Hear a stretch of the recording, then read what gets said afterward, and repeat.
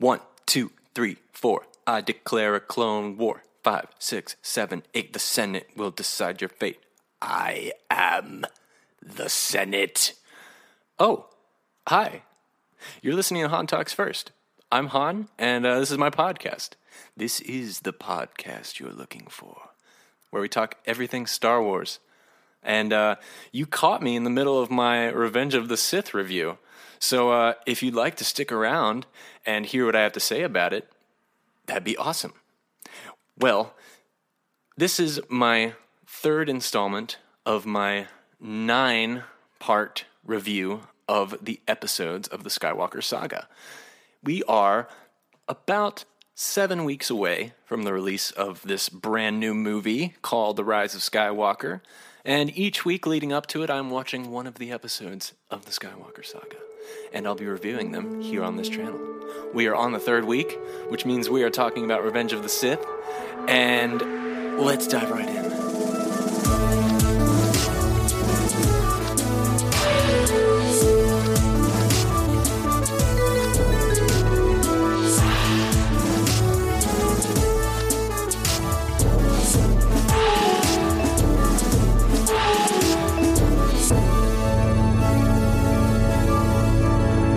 First, you talk first, I talk first.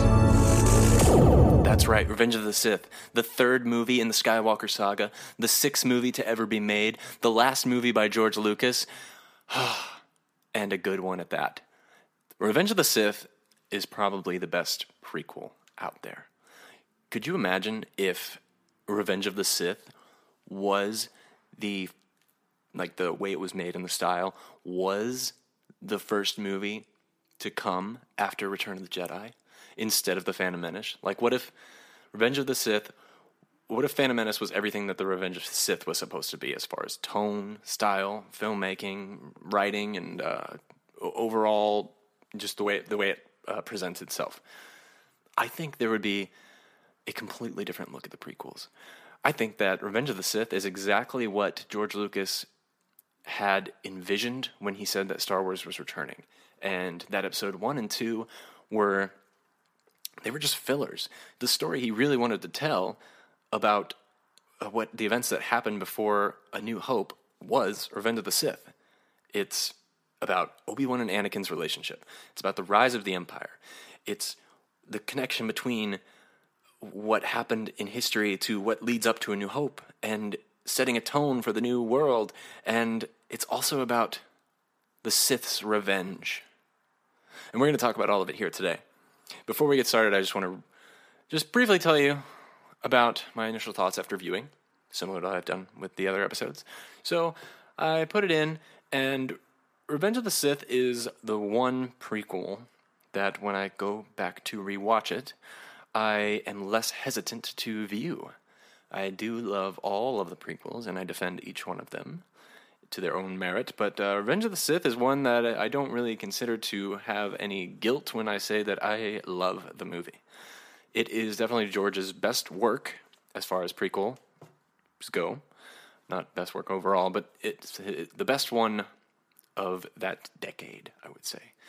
And it really, if you think about it, he came back to direct The Phantom Menace like 20 years after, or maybe longer than that, like 25 years after never having directed since. And he comes back to do The Phantom Menace.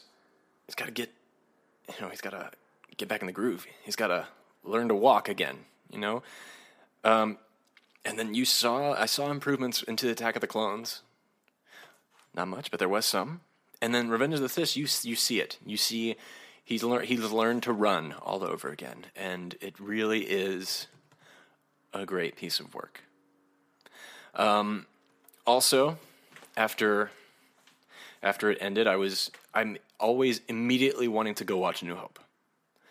That's one incredible thing that this movie does, is it sets it up so well to go into A New Hope that I want to jump right into it right after every single time. Every time I've watched it, I remember having that feeling.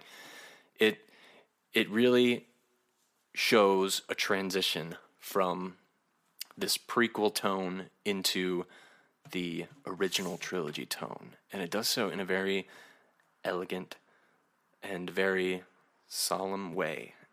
And I'll talk about that more once we get to the end of my review, when I talk about the ending of the film. But I want to start by reading to you the opening crawl. Okay. War. The Republic is crumbling under attacks by the ruthless Sith Lord, Count Dooku. There are heroes on both sides. Evil is everywhere. In a stunning move, the fiendish droid leader, General Grievous, has swept into the Republic capital and kidnapped the Chancellor Palpatine, leader of the Galactic Senate. As the Separatist droid army attempts to flee, the besieged capital and their valuable hostage As the Separatist droid army attempts to flee the besieged capital with their valuable hostage, 2 Jedi Knights lead a desperate mission to rescue the captive Chancellor. Okay, the reason why I'm not editing out my fumble there is because I think it's important to note that the opening crawls of the prequels are not very well illustrated in words. It's very...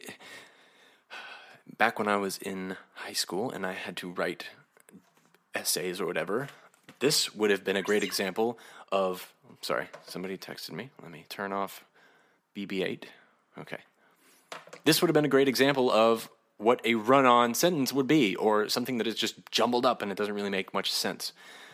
I think it tells the story he wants to tell of what has gone on in recent time leading up to this movie, but it's wordy, and it could be cleaned up a little bit.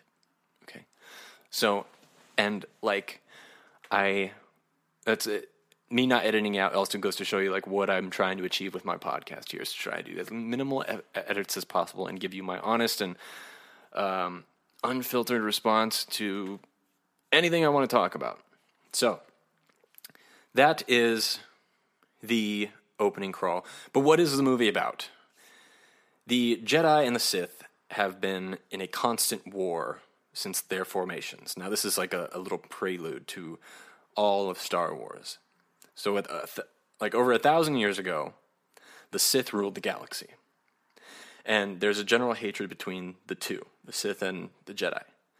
They view the Force in opposite ways, and they can't reconcile it. As a result, they are in a constant competition for who will dominate the galaxy, and which view will be spread throughout the people. The Sith crave power, and the Jedi seek justice. These two needs run into a constant cycle of collision courses, and sometimes the Sith rule the galaxy, and other times the Jedi are able to maintain the democracy. In this movie, titled Revenge of the Sith, what are the Sith seeking revenge for? Well, it is for that battle that they had over 1,000 years ago when the Jedi wiped them out and claimed rule of the galaxy. Now, Palpatine, or the Emperor, is a really old guy. So, had he seen these events unfold in history? Was he there? Why does he want to seek revenge for all of the Sith religion? That's really what we're going to be diving into as far as like the main theme and background of this story. But before we get into it, we have to talk about the movie in all of its parts, starting with the amazing opening scene. So the opening crawl comes in, and then it pans down, and we see this clone ship, and then we see 2 Jedi fighters come in through the bottom, and they fly over the ship, and then when they cross over the other side, we follow them over, and it opens up into this huge space war, and we see tons of ships, tons of blasters, tons of droids, just a big CGI orgy in the screen, and it's amazing. It's beautiful. That's how the movie should have opened in 1999. And honestly, the Revenge of the Sith effects are the best of the prequels. It's I feel like this is what they tried to achieve in The Phantom Menace, but they weren't quite there. But you can tell there was a lot of effort put into this battle, especially when you have a billion things going on in each frame. And it's funny, in the behind the scenes, the animators were like, we put everything in there except for the kitchen sink. And then another animator was like, well, why don't we just throw in a kitchen sink? And so if you pause it correctly at one of the frames, you can actually see a kitchen sink just flying by the screen. It's kind of funny. Anyway, now this whole entire opening sequence is of Anakin and Obi-Wan going to rescue Chancellor Palpatine, which I think would have been a cool story as well, to see how he got captured. Maybe that'll be in the season 10 of Clone Wars when that comes out to Disney Plus. We'll see.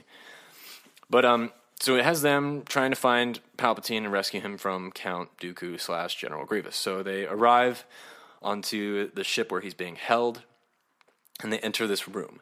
And it is a great callback to the throne room scene of Return of the Jedi, because when they enter, Palpatine is sitting in a big chair, and he slowly turns around to see them, and it's just like the Return of the Jedi when Luke walks in and the Emperor turns around in his chair. I thought that was a really cool nod, and as George would say, it's like poetry. It rhymes.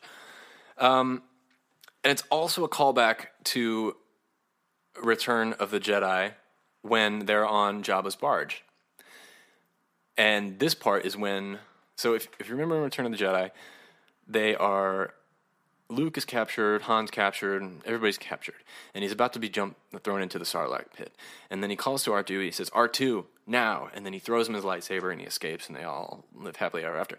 So what happens in this one is Anakin is in handcuffs, as is Obi-Wan, and they're standing in front of General Grievous, and he's like, this is the end for you guys. And he's like, I don't think so. And then he says, R2. R2 causes a distraction by pretty much exploding into a Swiss Army knife, and he does 1,000 different things.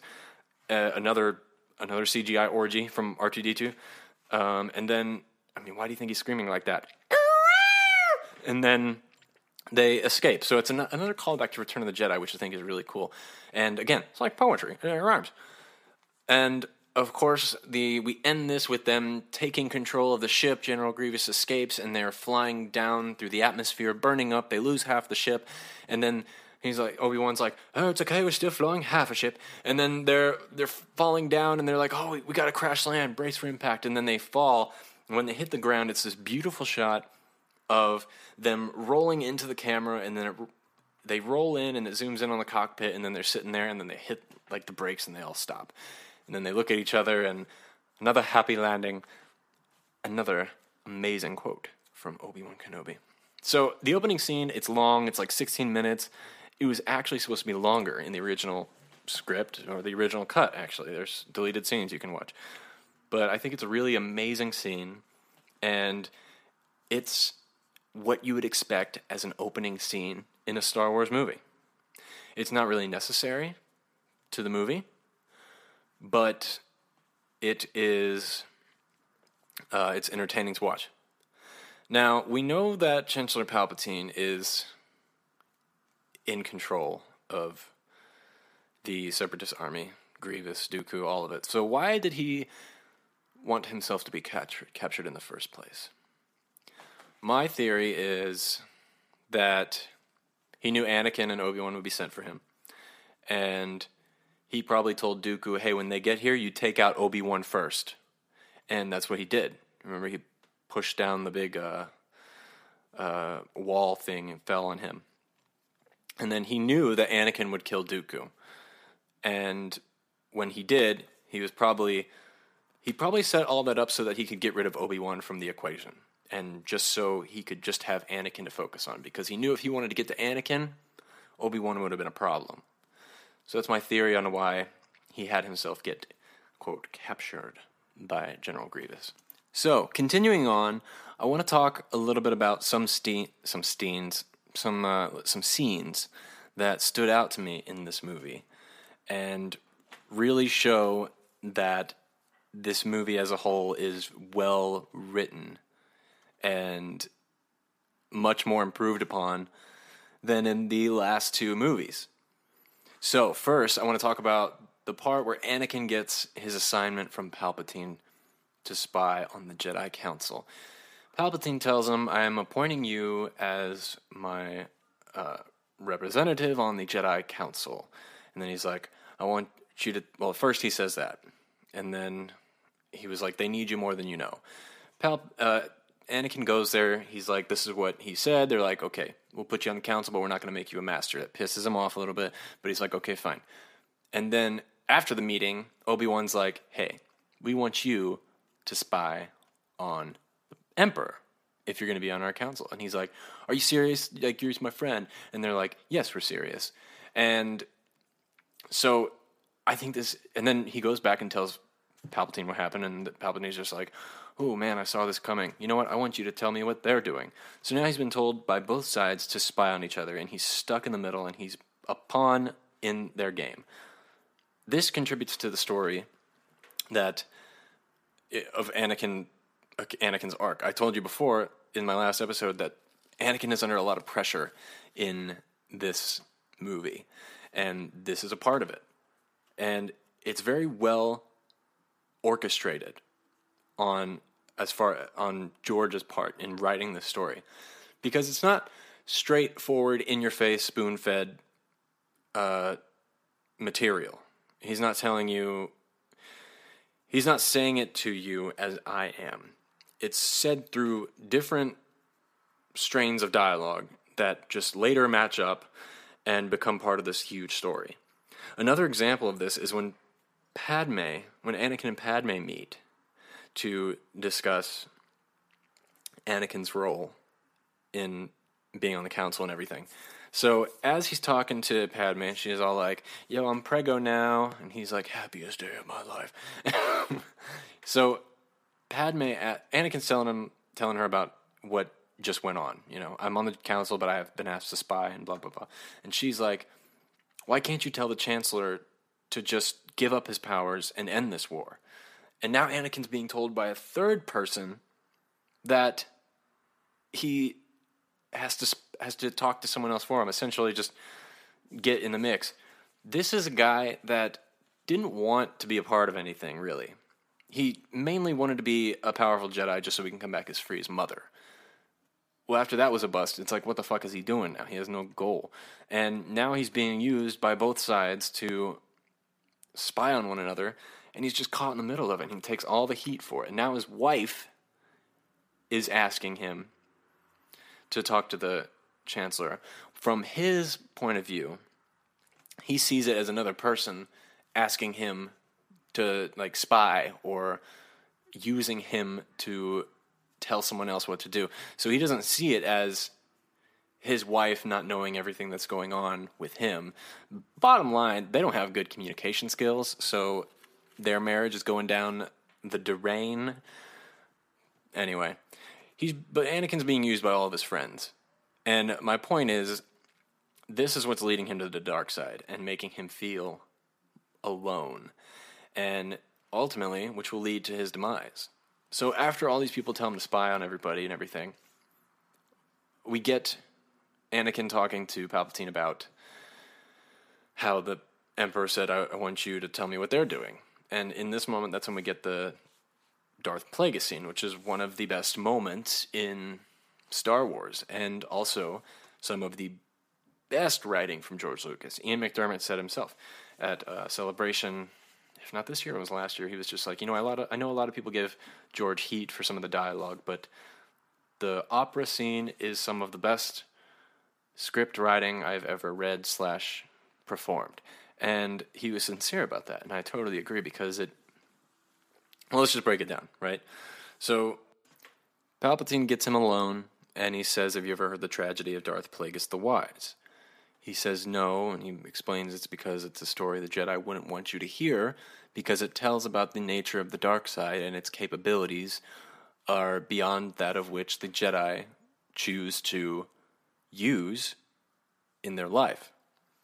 One of which is to prevent people from dying, which in hand is also the control of life and possibly creating it as well.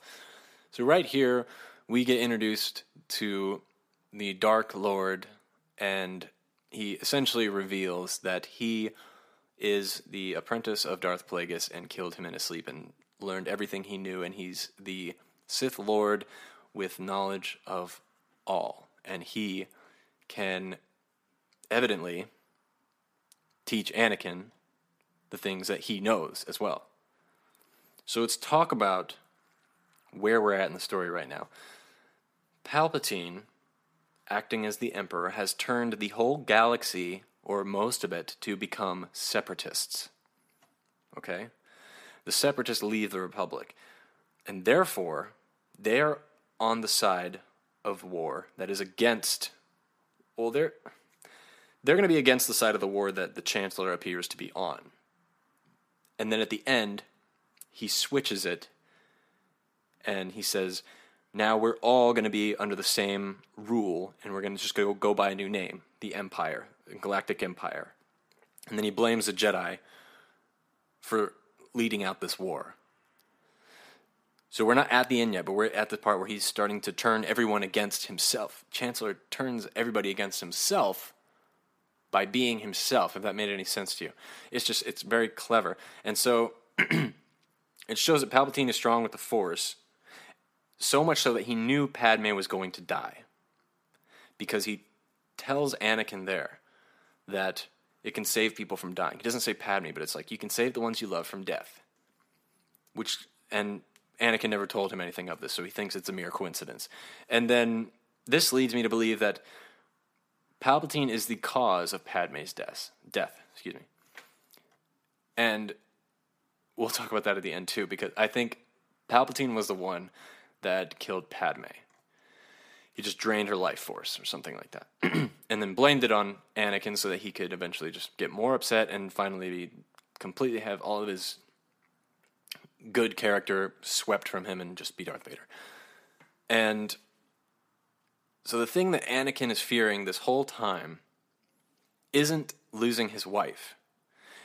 Because he wouldn't lose Padme if he had stayed on the light side and not gone towards the dark and joined the Emperor. What he's fearing the whole time is the Emperor himself, which is his father, in a way. It's not blatantly said, but in the original script for Revenge of the Sith, it did say, there was a scene where the Emperor said, I arranged your conception through the midichlorians and I put you in Shmi Skywalker. So, in my head, that actually happened. It just wasn't said. So the thing that Anakin fears the most is his own father. And since he was created from midichlorians, it's essentially fearing himself, which is also what Luke was most feared of, himself. And that was in Empire Strikes Back when he knocks Vader's helmet and sees his face in the mask, blah, blah, blah. So, Darth Plagueis scene and the ones before that I just said are all scenes that I think are very well written and are very important to the story, and it shows where we're going to go. Now, moving on, we get to the point where after Obi-Wan told him to spy or whatever, he gets the assignment to go to that... what's the name of that planet? It's the one with the big lizard dinosaur thing that Obi-Wan rides. So if you remember, in the council room, Anakin said that the Chancellor had requested I go on this mission. And they were like, no, fuck that. We don't listen to him. We're going to make Obi-Wan go. So I never thought about this before, but why did the Emperor want Anakin to go to that planet? Think about it. He ends up sending him to Mustafar, but why did he want him to go to this cave base in the first place? We know all the Separatists were there, and we know General Grievous was there. So, when he goes to Mustafar, he ends up murdering them all. Was he originally going to go there to murder the Separatists as well? Was that the Emperor's original plan? Doesn't make sense to me. I just thought that was interesting. I don't really know why Palpatine wanted him to go there. But it's interesting to think about that all these things happened You know, the opening scene where Obi-Wan was supposed to go, and again, this is just my speculation, but Obi-Wan was supposed to be left there and die, but he ended up coming back, and then Anakin was supposed to go to this cave base, but Obi-Wan ended up going. Obi-Wan keeps getting in the way of all Emperor's plans. We're so close to Order 66 and the Emperor's lifelong plan being finally executed that it came so close to almost fucking up, if you think about it. Like, these last minor details, if they'd have gone, it shows how, like, sophisticated this Palpatine is, how smart he is, and the fact that he's got contingencies, which should lead you to believe that his return in The Rise of Skywalker is going to have meaning. This guy knows what he's doing. Okay, so the next part we're at is the Kashyyyk battle, which I don't really care for, honestly. That didn't need to be in there for me. I guess they just needed a planet that Yoda could go to so he wasn't in the Senate when all the shit was going down so he could just stop it. But it's the Canto Bight of Revenge of the Sith for me. You know, fun fact about it though, that scene where it shows all the Wookiees preparing for battle and like screaming or whatever, there's actually only 7 Wookiees there, like in the shooting. They had 7 people in costumes and they just tiled them through CGI throughout it, and they just doubled up. But it looks to be like there's hundreds of them. I just thought it was cool. Something I wanted to comment on. Other than that, I really don't see any other reason why we need to talk about this shit that goes on at Kashyyyk. But after Kashyyyk, we see a lot more war. We see a lot more military vehicles, personnel, military strategy when they're planning it out on their little hollow fields. And I just want to comment again that it's the ship design, the interiors, the exteriors, the buildings, the people, it's slowly showing the transition into the Empire, which is really cool. It shows the early designs of all these ships. If you remember in my Phantom Menace review, I was saying that the ship designs and the building designs are similar to American industry when we first established ourselves as a new country and everything was new and shiny and futuristic looking, and it was round and everything was pretty, and now we're going into more of an era where everything is getting boxier again and just generic and mass produced. Nothing's original really anymore. Well, you can start to see that in Revenge of the Sith. The ships are starting to look similar to Star Destroyers. The clone troopers are starting to look more like clone troopers. Stormtroopers. And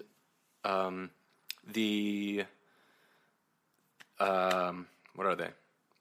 The admirals and stuff are starting to look more like the mechanics and the admirals in the original trilogy. It's just slowly transitioning. We're seeing that in the designs of the people and the environments and everything. And I think it's really notable in this movie, and that's one of my favorite parts of it, is it shows the transition not just in story, but in everything. And it really it's starting to turn into the Empire, little by little. After this, let's go back to the cave base and let's talk about Obi-Wan being there, right? He finds the little lizard, the little thing that goes, and he jumps down this little balcony and he's like, "Hello there."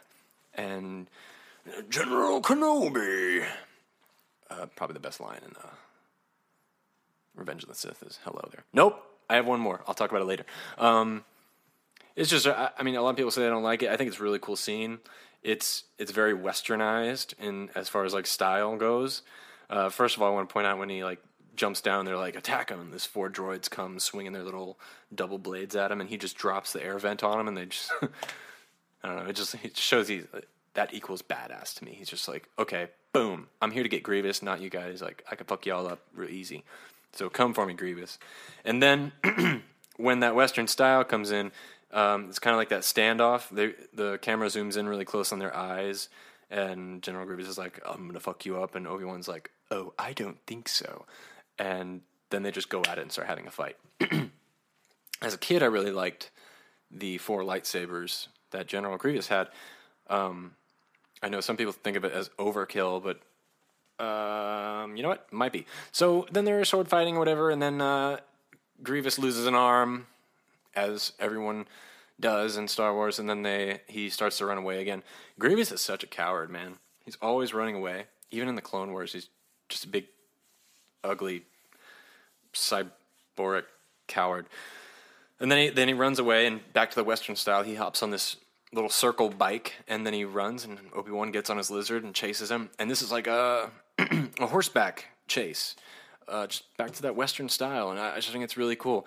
And then when he catches Grievous, and there's a little standoff again, and I did think it was funny that Obi-Wan Kenobi thinks he's going to take him down with his fist, because he does like a Rocky move, and when he ends up kicking him in the shin, he hurts himself. He's like, oh! And I think it's so funny. Like, Obi-Wan's a little doltish sometimes.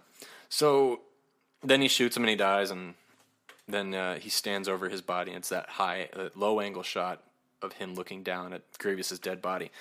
Just that whole sequence is very Western, spaghetti Western style, similar to the Battle of Geonosis scene, Attack of the Clones. And I think that's why I like it. It just kind of stands out as its own little sequence, and it's just a fun little sequence. Well, fun fact, you probably knew this, General Grievous's cough is actually George Lucas's cough. During the shooting of Revenge of the Sith, George Lucas got bronchitis and he coughed a lot, and so the sound editor recorded him and they turned it into General Grievous's cough. So there's a little bit of Lucas and Grievous. And then after that, it goes to cuts to a couple Jedi talking about battle formations and stuff like that, and we get Samuel L. Jackson, Mace Windu, looking at Yoda, and he's just like, I sense a plot to destroy the Jedi. No shit. Are you serious, dude? It's, I don't know. I just think it's funny. You know, they know that something's going on, but they can't sense that it's the Emperor. And again, just shows how clever the Emperor is. And again, they were really close to catching him. But the next important thing important scene that I want to talk about is this Anakin's fatal decision. The part where he tells Mace Windu that the Chancellor's a Sith Lord. And he's like, you have to stay behind. I'll go get him. If what you told me is true, you would have earned my trust. So he goes and waits in the council chambers. And he's playing with like a little Game Boy or whatever. And this scene is my favorite scene of Revenge of the Sith. And if you don't know which scene I'm talking about, he's sitting there and it's a silent scene, no words, and he's looking out a window, and Padme is looking out her window, and they're across the city from each other, and you could just see that they're having a Force connection. And Padme, and this is when Anakin's making the decision, like, okay, fuck it, I'm gonna join Palpatine, and I'm gonna learn the ways of the dark side. I'm gonna be a fucking Sith, and I'm gonna save the one I love from death. This is the moment of the movie where this happens, and it's the most powerful moment of the movie, and it is like visually the most interesting thing we've gotten in Star Wars, in my opinion. The visual virtuosity of this scene is unbelievable. So I'm going to play a clip of this scene and just listen to how different this scene sounds in compared to any other scene in any Star Wars movie. Check it out.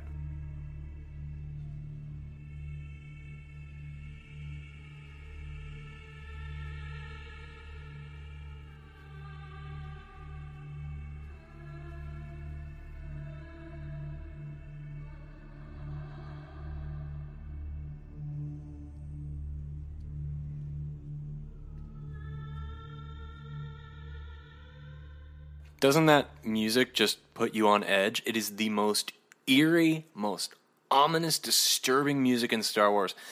And it's in the most perfect place, too. This scene shows that you can have a very emotionally, very impactful, intense scene in a movie with just visuals and just music. And I don't know, everything about it, the sunset in the background, the teardrop in Anakin and Padme's eyes, and the weight of the story that is resting on just this moment where Anakin's deciding, I'm going to be bad and I'm going to be a Sith just so I can save the one I love. It's very, very powerful, and it is my favorite scene from Revenge of the Sith.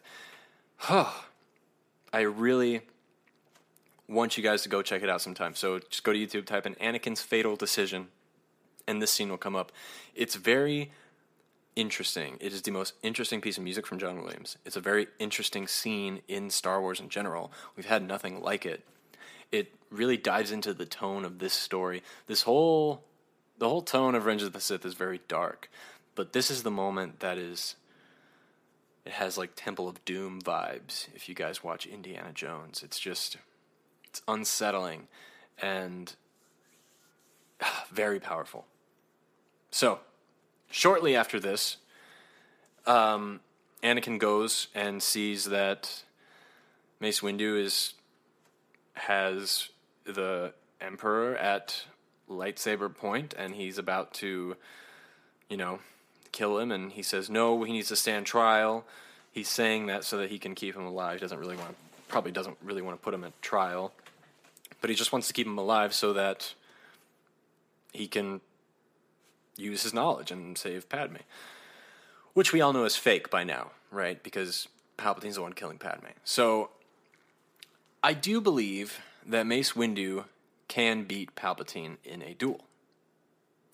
You could see that when they're fighting.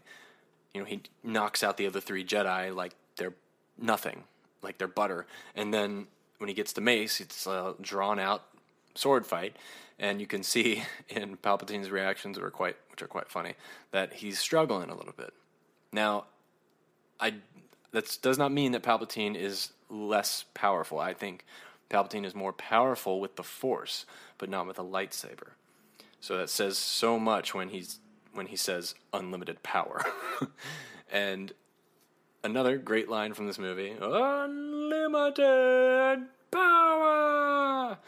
And he just throws him off the balcony there. So at this point is when he was throwing the fight, and he was making it seem like Windu was taking control of the situation and was going to kill him. And when he fires his Force lightning at him, Mace Windu deflects that. And I'll talk about this a little bit more in a second. He deflects it, it shoots back at Palpatine, and it hits him, and it's hurting him. I don't believe that he intended for that to happen, but I do believe once that started happening...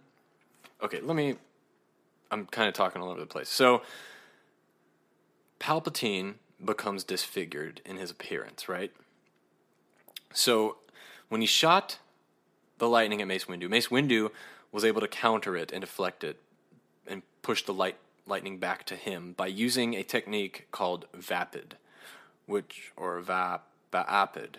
I don't know how to say it, but it's got two A's after V. So Vapid. And what Vapid is, it's a form of lightsaber technique which channels darkness into a weapon of light.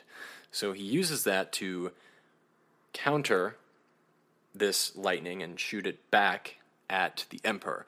When excuse me. So as it's hitting him, it's affecting his appearance, but all it does is it breaks a Sith spell. Palpatine had a Sith spell in himself to not make himself look the way he does. The dark side of the Force has a tendency to disfigure its users. It's a phenomenon known as dark side corruption. Those who practice the dark arts, it consumes them, and it gives them yellow eyes. It disfigures their bodies. it's the power. It's too much power for that a human body or an alien body can handle. So it disfigures them. And when the lightning hit him, this was masking his true, corrupted, disfigured appearance and also his voice. So all it did was reveal his true nature. It wasn't actually changing him from what he was. He was using Sith alchemy to make himself look more normal. And this also affected his voice. I heard somewhere someone was saying, how come his voice sounds like so, like, effect? Like, it sounds like there's a voice changer on his voice at that scene. Like, when he's, let's see. He's like, he stands up and he's talking to Anakin and he's just like, once more the Sith will rule the galaxy. And it just sounds very, I'm sorry, guys. It sounds very edited. It sounds like there's a lot of voice changer effects going on in it. And I think the reason is because he was using the Sith alchemy to make himself sound normal the whole time, that now it's like adjusting. He's changing into his true self, and this is the moment of transition, and so it's affecting his voice, because at the end of the scene, he's like, and now we'll have peace. His voice goes back to normal, and it's less disturbing. And I think that's just because in that moment, he was transitioning, and it was causing his whole body and voice and everything to just be disrupted. And that's my opinion, but that's what I think happened anyway. So that is the Emperor reveal. That was my explanation on to why he looks the way he does. I think he's always looked like that and stuff. But I do also want to point out, I think Padme got just as mind-fucked as Anakin Skywalker did in this movie. Because, I said Anakin's been, like, having all this stuff thrown at him from different sides and telling him to spy on everybody and everything like that. And he doesn't really know where he belongs in the story because no one really knows what's right. That's what he's figuring out. No one has a constructual idea of how to be good. Like, what is good? It's just an opinion. So he's very confused. I think Padme was in the same situation. Funny side note, as I was, like, writing down my notes here, every time I type Padme, it switches to Padre, because Padme is not a real word. And I just thought it was funny because she's actually the Madre, not the Padre, and it corrected to Padre. Maybe my autocorrect is trying to tell me something here, like a theory about Padme was the father the whole time. Okay, so Padme was mind-fucked, and also regularly fucked because she got preggo, but mind-fucked because, if you remember, she's hearing everything firsthand from Anakin Skywalker about what's going down, right? So she's getting Anakin's point of view on all the events surrounding what's going on in the Senate. Because, let me see. So when Anakin comes to her and he's just like, I've been asked to spy on the Chancellor. And she's like, oh my God, I can't believe that. And then later he comes back and he's just like, the Jedi overthrew the Republic. And she's like, oh my God, what about Obi-Wan? And he's just like, we can only hope he remains faithful to us. And then when she goes to the Senate hearing after the Emperor gets revealed, she goes there and she hears from him, the Jedi attempted to kill me, and now we're going to come together and defeat the Jedi because they're the true enemy. She's hearing all this from one side. And then, at the end of the movie, she starts to hear it from Obi-Wan's side, and that's just, like, totally messing with her head. She doesn't know what to believe. Therefore, she's like, Anakin, just come with me, let's run away and forget about everything. And she's also very confused. She's in the middle of this whole thing, too, and she's starting to struggle with, I don't know what's right and what's wrong.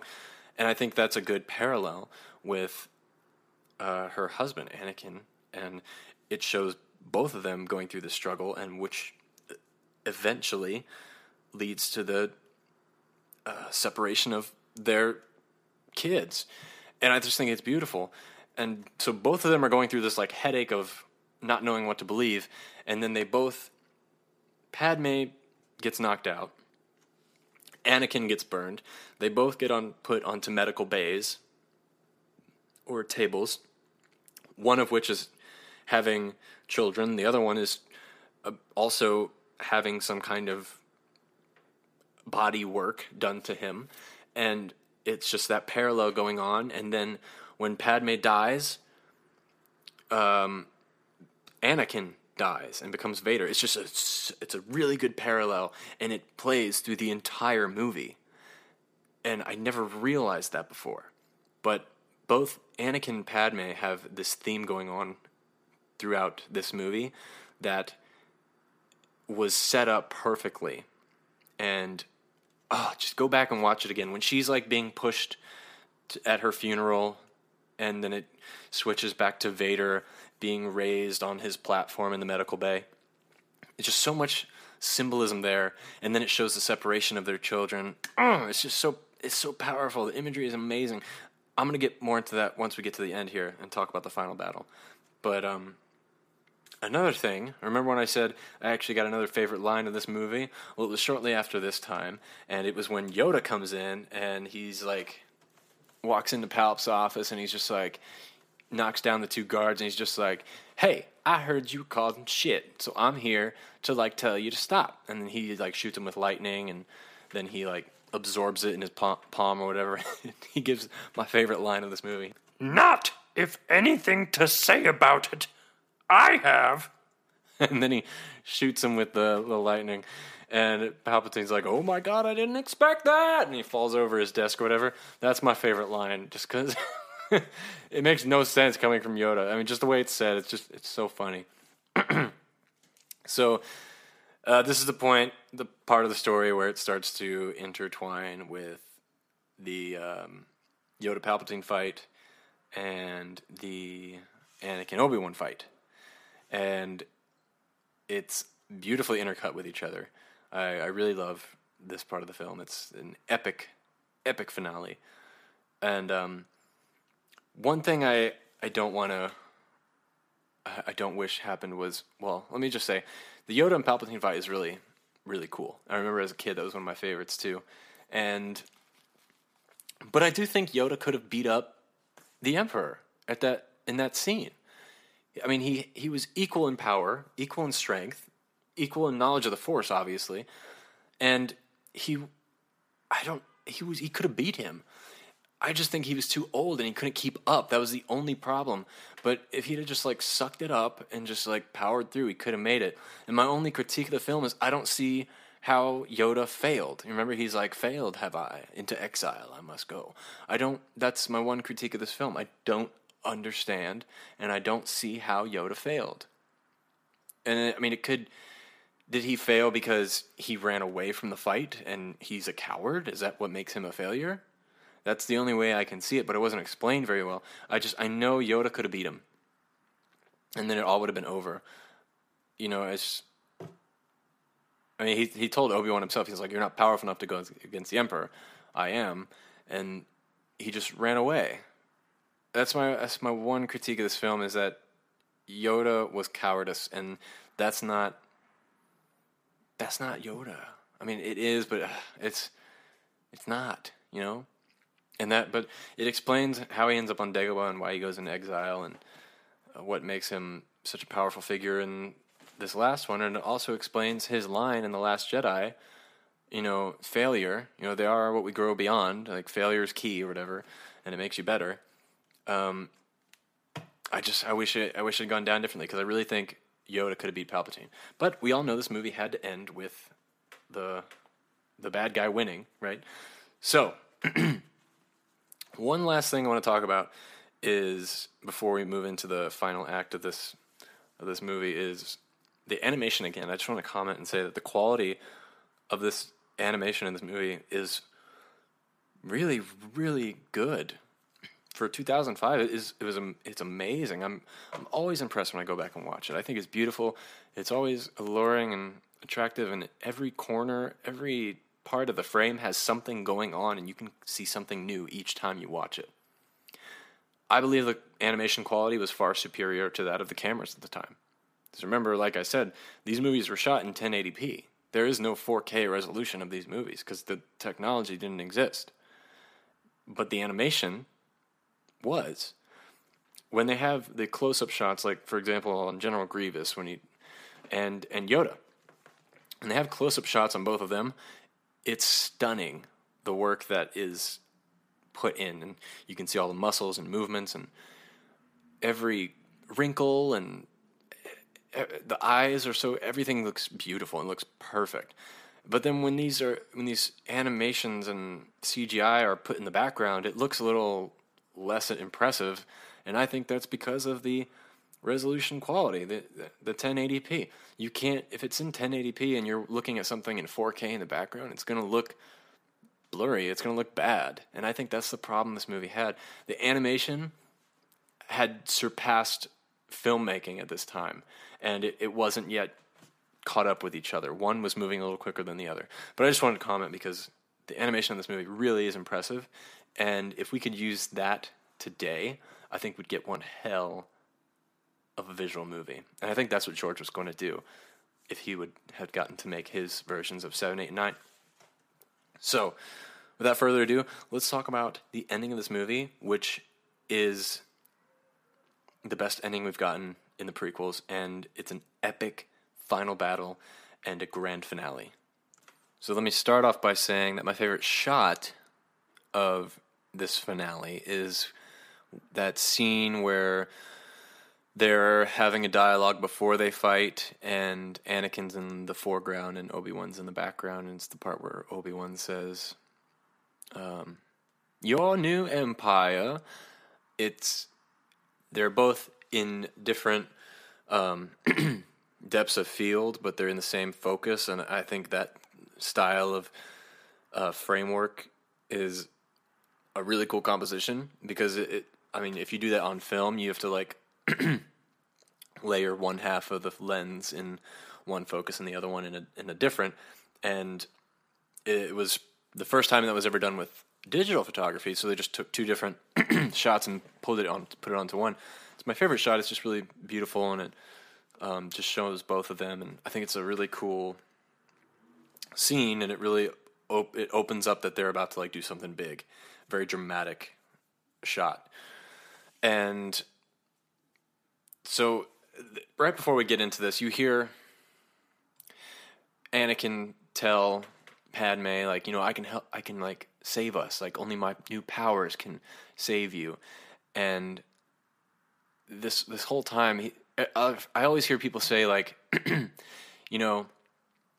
his turn to the dark side was so sudden, and Emperor Palpatine like made him Darth Vader like really quickly, and it sounds like he just came up with the name out of nowhere. And you guys got to remember at the beginning of this movie, Padme told Anakin, "I'm pregnant," and then at the end of the movie she has a baby. So this whole movie takes place over the time span of 9 months.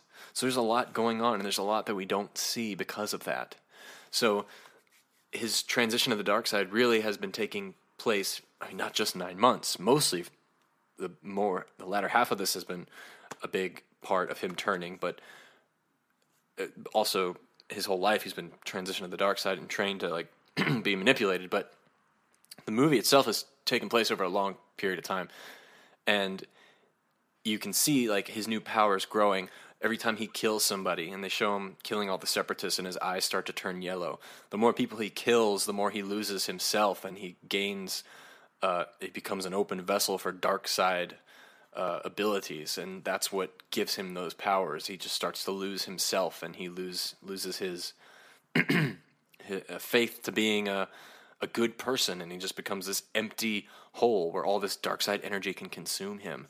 So I don't have any complaints about it being really sudden or anything like that. I do see myself the time set between it all, and I think it's brilliantly laid out that there's plenty of time for him to turn to the dark side. But also, on Emperor's comment, he didn't just spontaneously say, "Your new name is Darth Vader." He didn't come up with it then. I know it sounds like it, but remember, he's been manipulating this small boy from the beginning, from his conception. He's the one who made Anakin. He's been planning this the whole time. You don't think he already picked out a name for him? I do. I think he's picked out the name Vader for the longest time, so I don't think it was as sudden as everybody makes it out to be. But, again, that's just my opinion. So, the final battle, the ending of Revenge of the Sith, I'm going to tell you about this one woman's opinion on Revenge of the Sith really quickly. So there's this writer, and her name is Camilla Paglia. She is an American feminist, an academic, and a social critic, and she writes about contemporary art and visual influence, and she teaches at the University of Arts in Philadelphia, and she just talks a lot about modern art, and she's also a historian, and she wrote a book a while ago, 2011 or something like that. I forget the name of it, but it was a book about modern art and the impact on society and stuff like that. And she says that Revenge of the Sith, the final act, is the strongest contemporary visual art in the last 30 years. And she claims it to be the best visual piece ever made in the past 30 years and till today. And when I read that, it blew my mind. She's not a Star Wars fan. When she talked about it, she said she was writing this book and she didn't know how to end it, and she was casually flipping through. She needed something to talk about that was a good example of what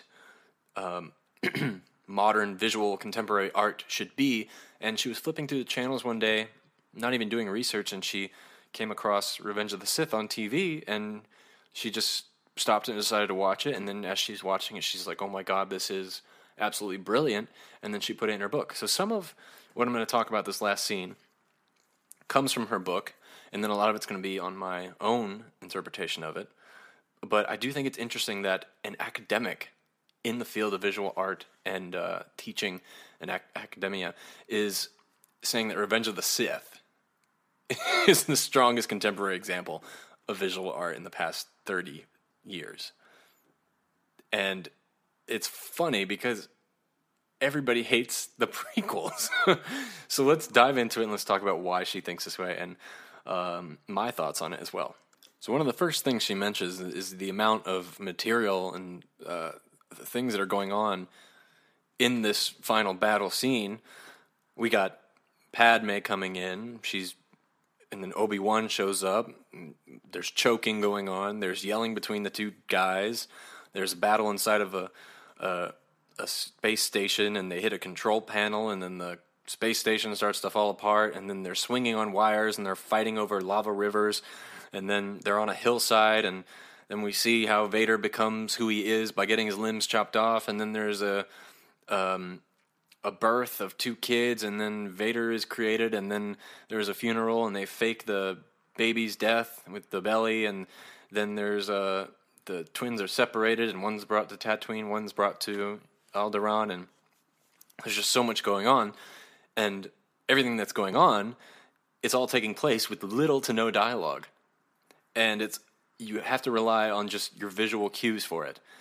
And another thing I really love about this ending is at the end, before Anakin gets sliced up by Obi-Wan, made into sushi, he says, I should have known the Jedi were planning to take over. And you feel bad for Anakin because you can see that he has no idea what the fuck is going on. He's been completely corrupted. And Obi-Wan feels bad for him. He's just like, then you are lost.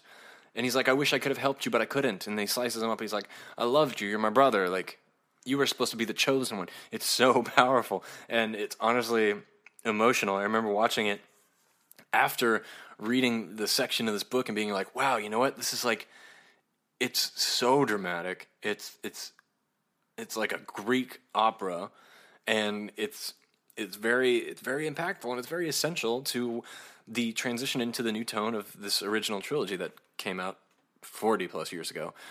So again, back to the fighting and everything. The fighting is like a dance. Camille, she says like it's a contemporary dance. It's there's a story being told through the dance. It's movements. It's not a fight. There's a lot more going on. You can tell that there's a hatred between these two men. They start off yelling at each other, and then they're like, Well, then I'll fight you for it or whatever. So they start fighting, and then as they're fighting, all this stuff's going on around them, and they're fighting to the environment that's happening around them. And all the while, they're focused on killing each other. They're not focused on anything else around them. And the beauty of the environment around them and everything that's happening is it affects them, and it tells their story. And you can see their relationship and how they fight each other. They're just going at it. It's the longest battle in Star Wars lightsaber fights. And it's because probably neither one of them really want to kill each other, right? Because they love each other. But they're fighting each other because they have to, and they're both too scared to get down to the point and just kill each other, so they keep finding ways around it. One runs up a big pole that's about to go into a lava river. Maybe they were thinking, like, if I'm going down, or if I'm going to take you down, I'm going to go down as well. That kind of mentality and the way it's set up. And it's just a grand opera. It's powerful. And they have these landscape paintings from the Romanticism that are similar to that. And then the apocalyptic destruction of individual culture and politics is all blended into this one final battle.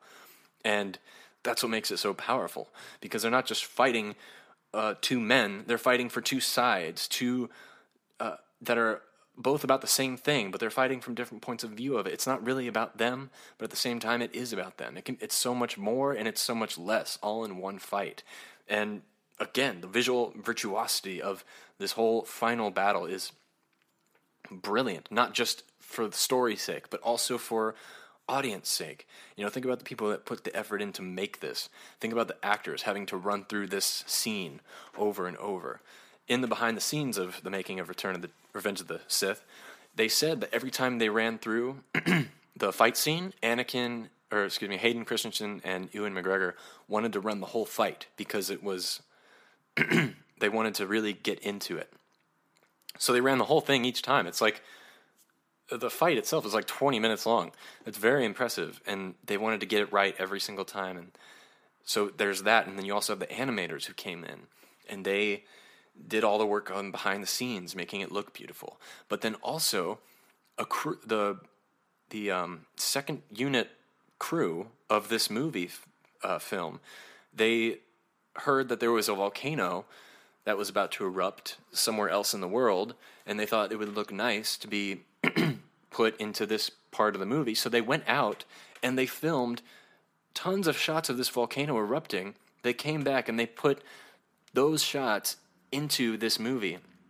So the lava you see, the explosions, the eruptions of lava coming up from the volcanoes and stuff, that's all real footage put into this animated world, which blows my mind too.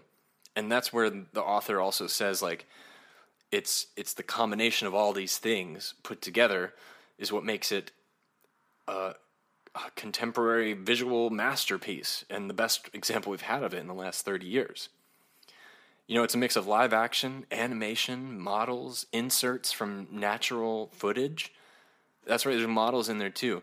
Most of the buildings and structures you see are actually models that they shot separately, and they're just all overlaid on top of each other into this one medium. So yes, there's tons of CGI and special effects, but a lot of it are inserts.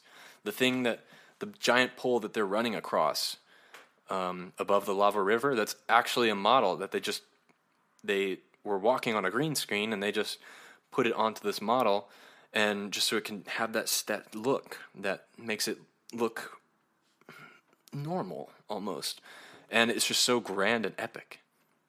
The dance of their duel, it's like theater. It's a dance theater. It's contemporary dance.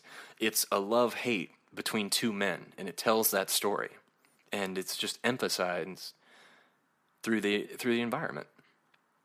I mean, I already talked about the parallels of Anakin and Padme, both on the medical tables being worked on, and it shows how they were both being tricked by the political system, and it's the ultimate death of a mother and a father.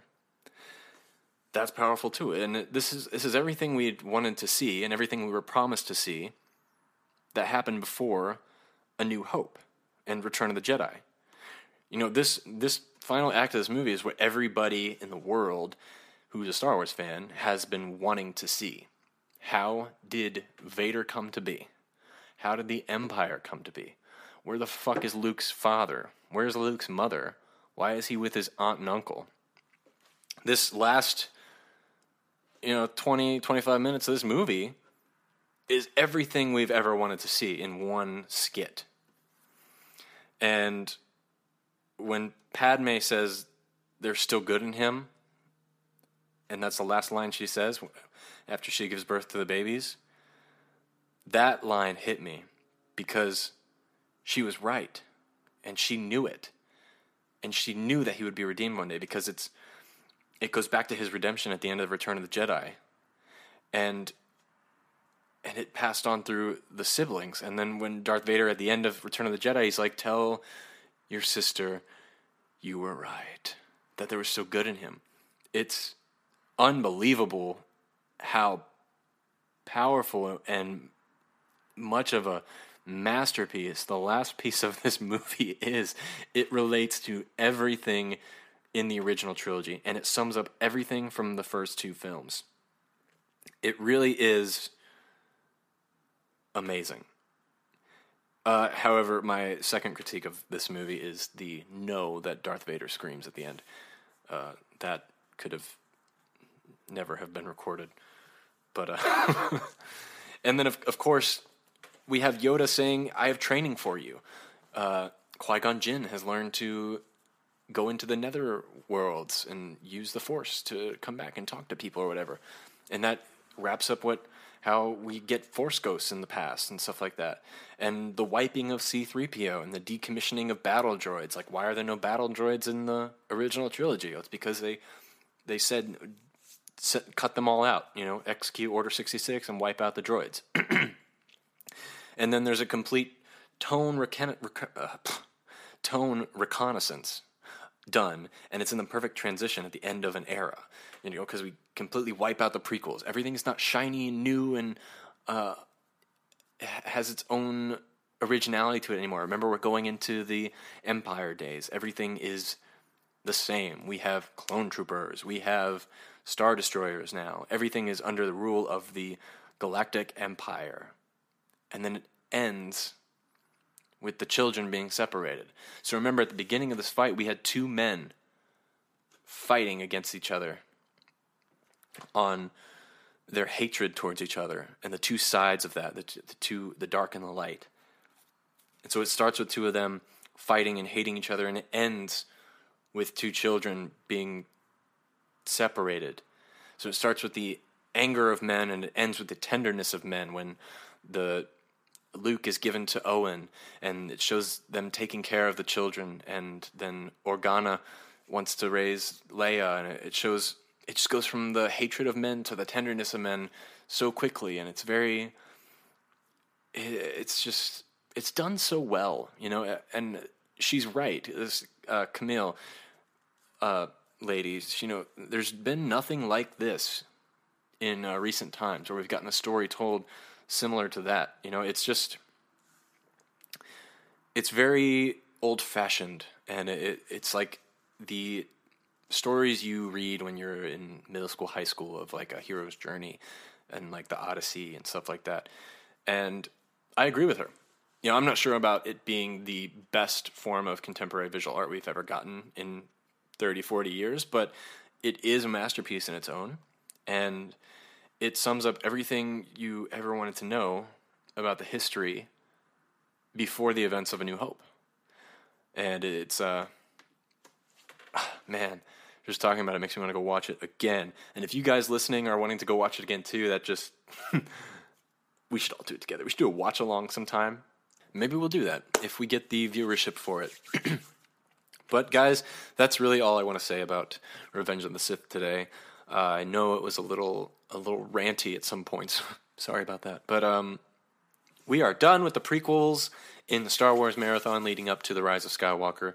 So starting next week, next Monday, we are going to watch Episode 4, and I'm going to do a review for it. So those of you listening on Sunday night, why don't you go ahead and watch Star Wars A New Hope, and then Monday morning, I will release my podcast where we will talk about it, and I'm going to break it down.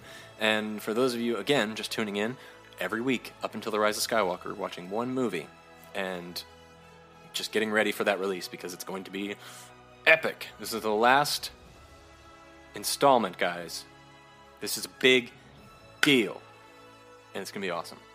Again, thank you for listening. I'm your host, Han, on Han Talks First. This has been episode 26, the Revenge of the Sith review. Now, somehow, some way, somewhere this week, may the Force be with you.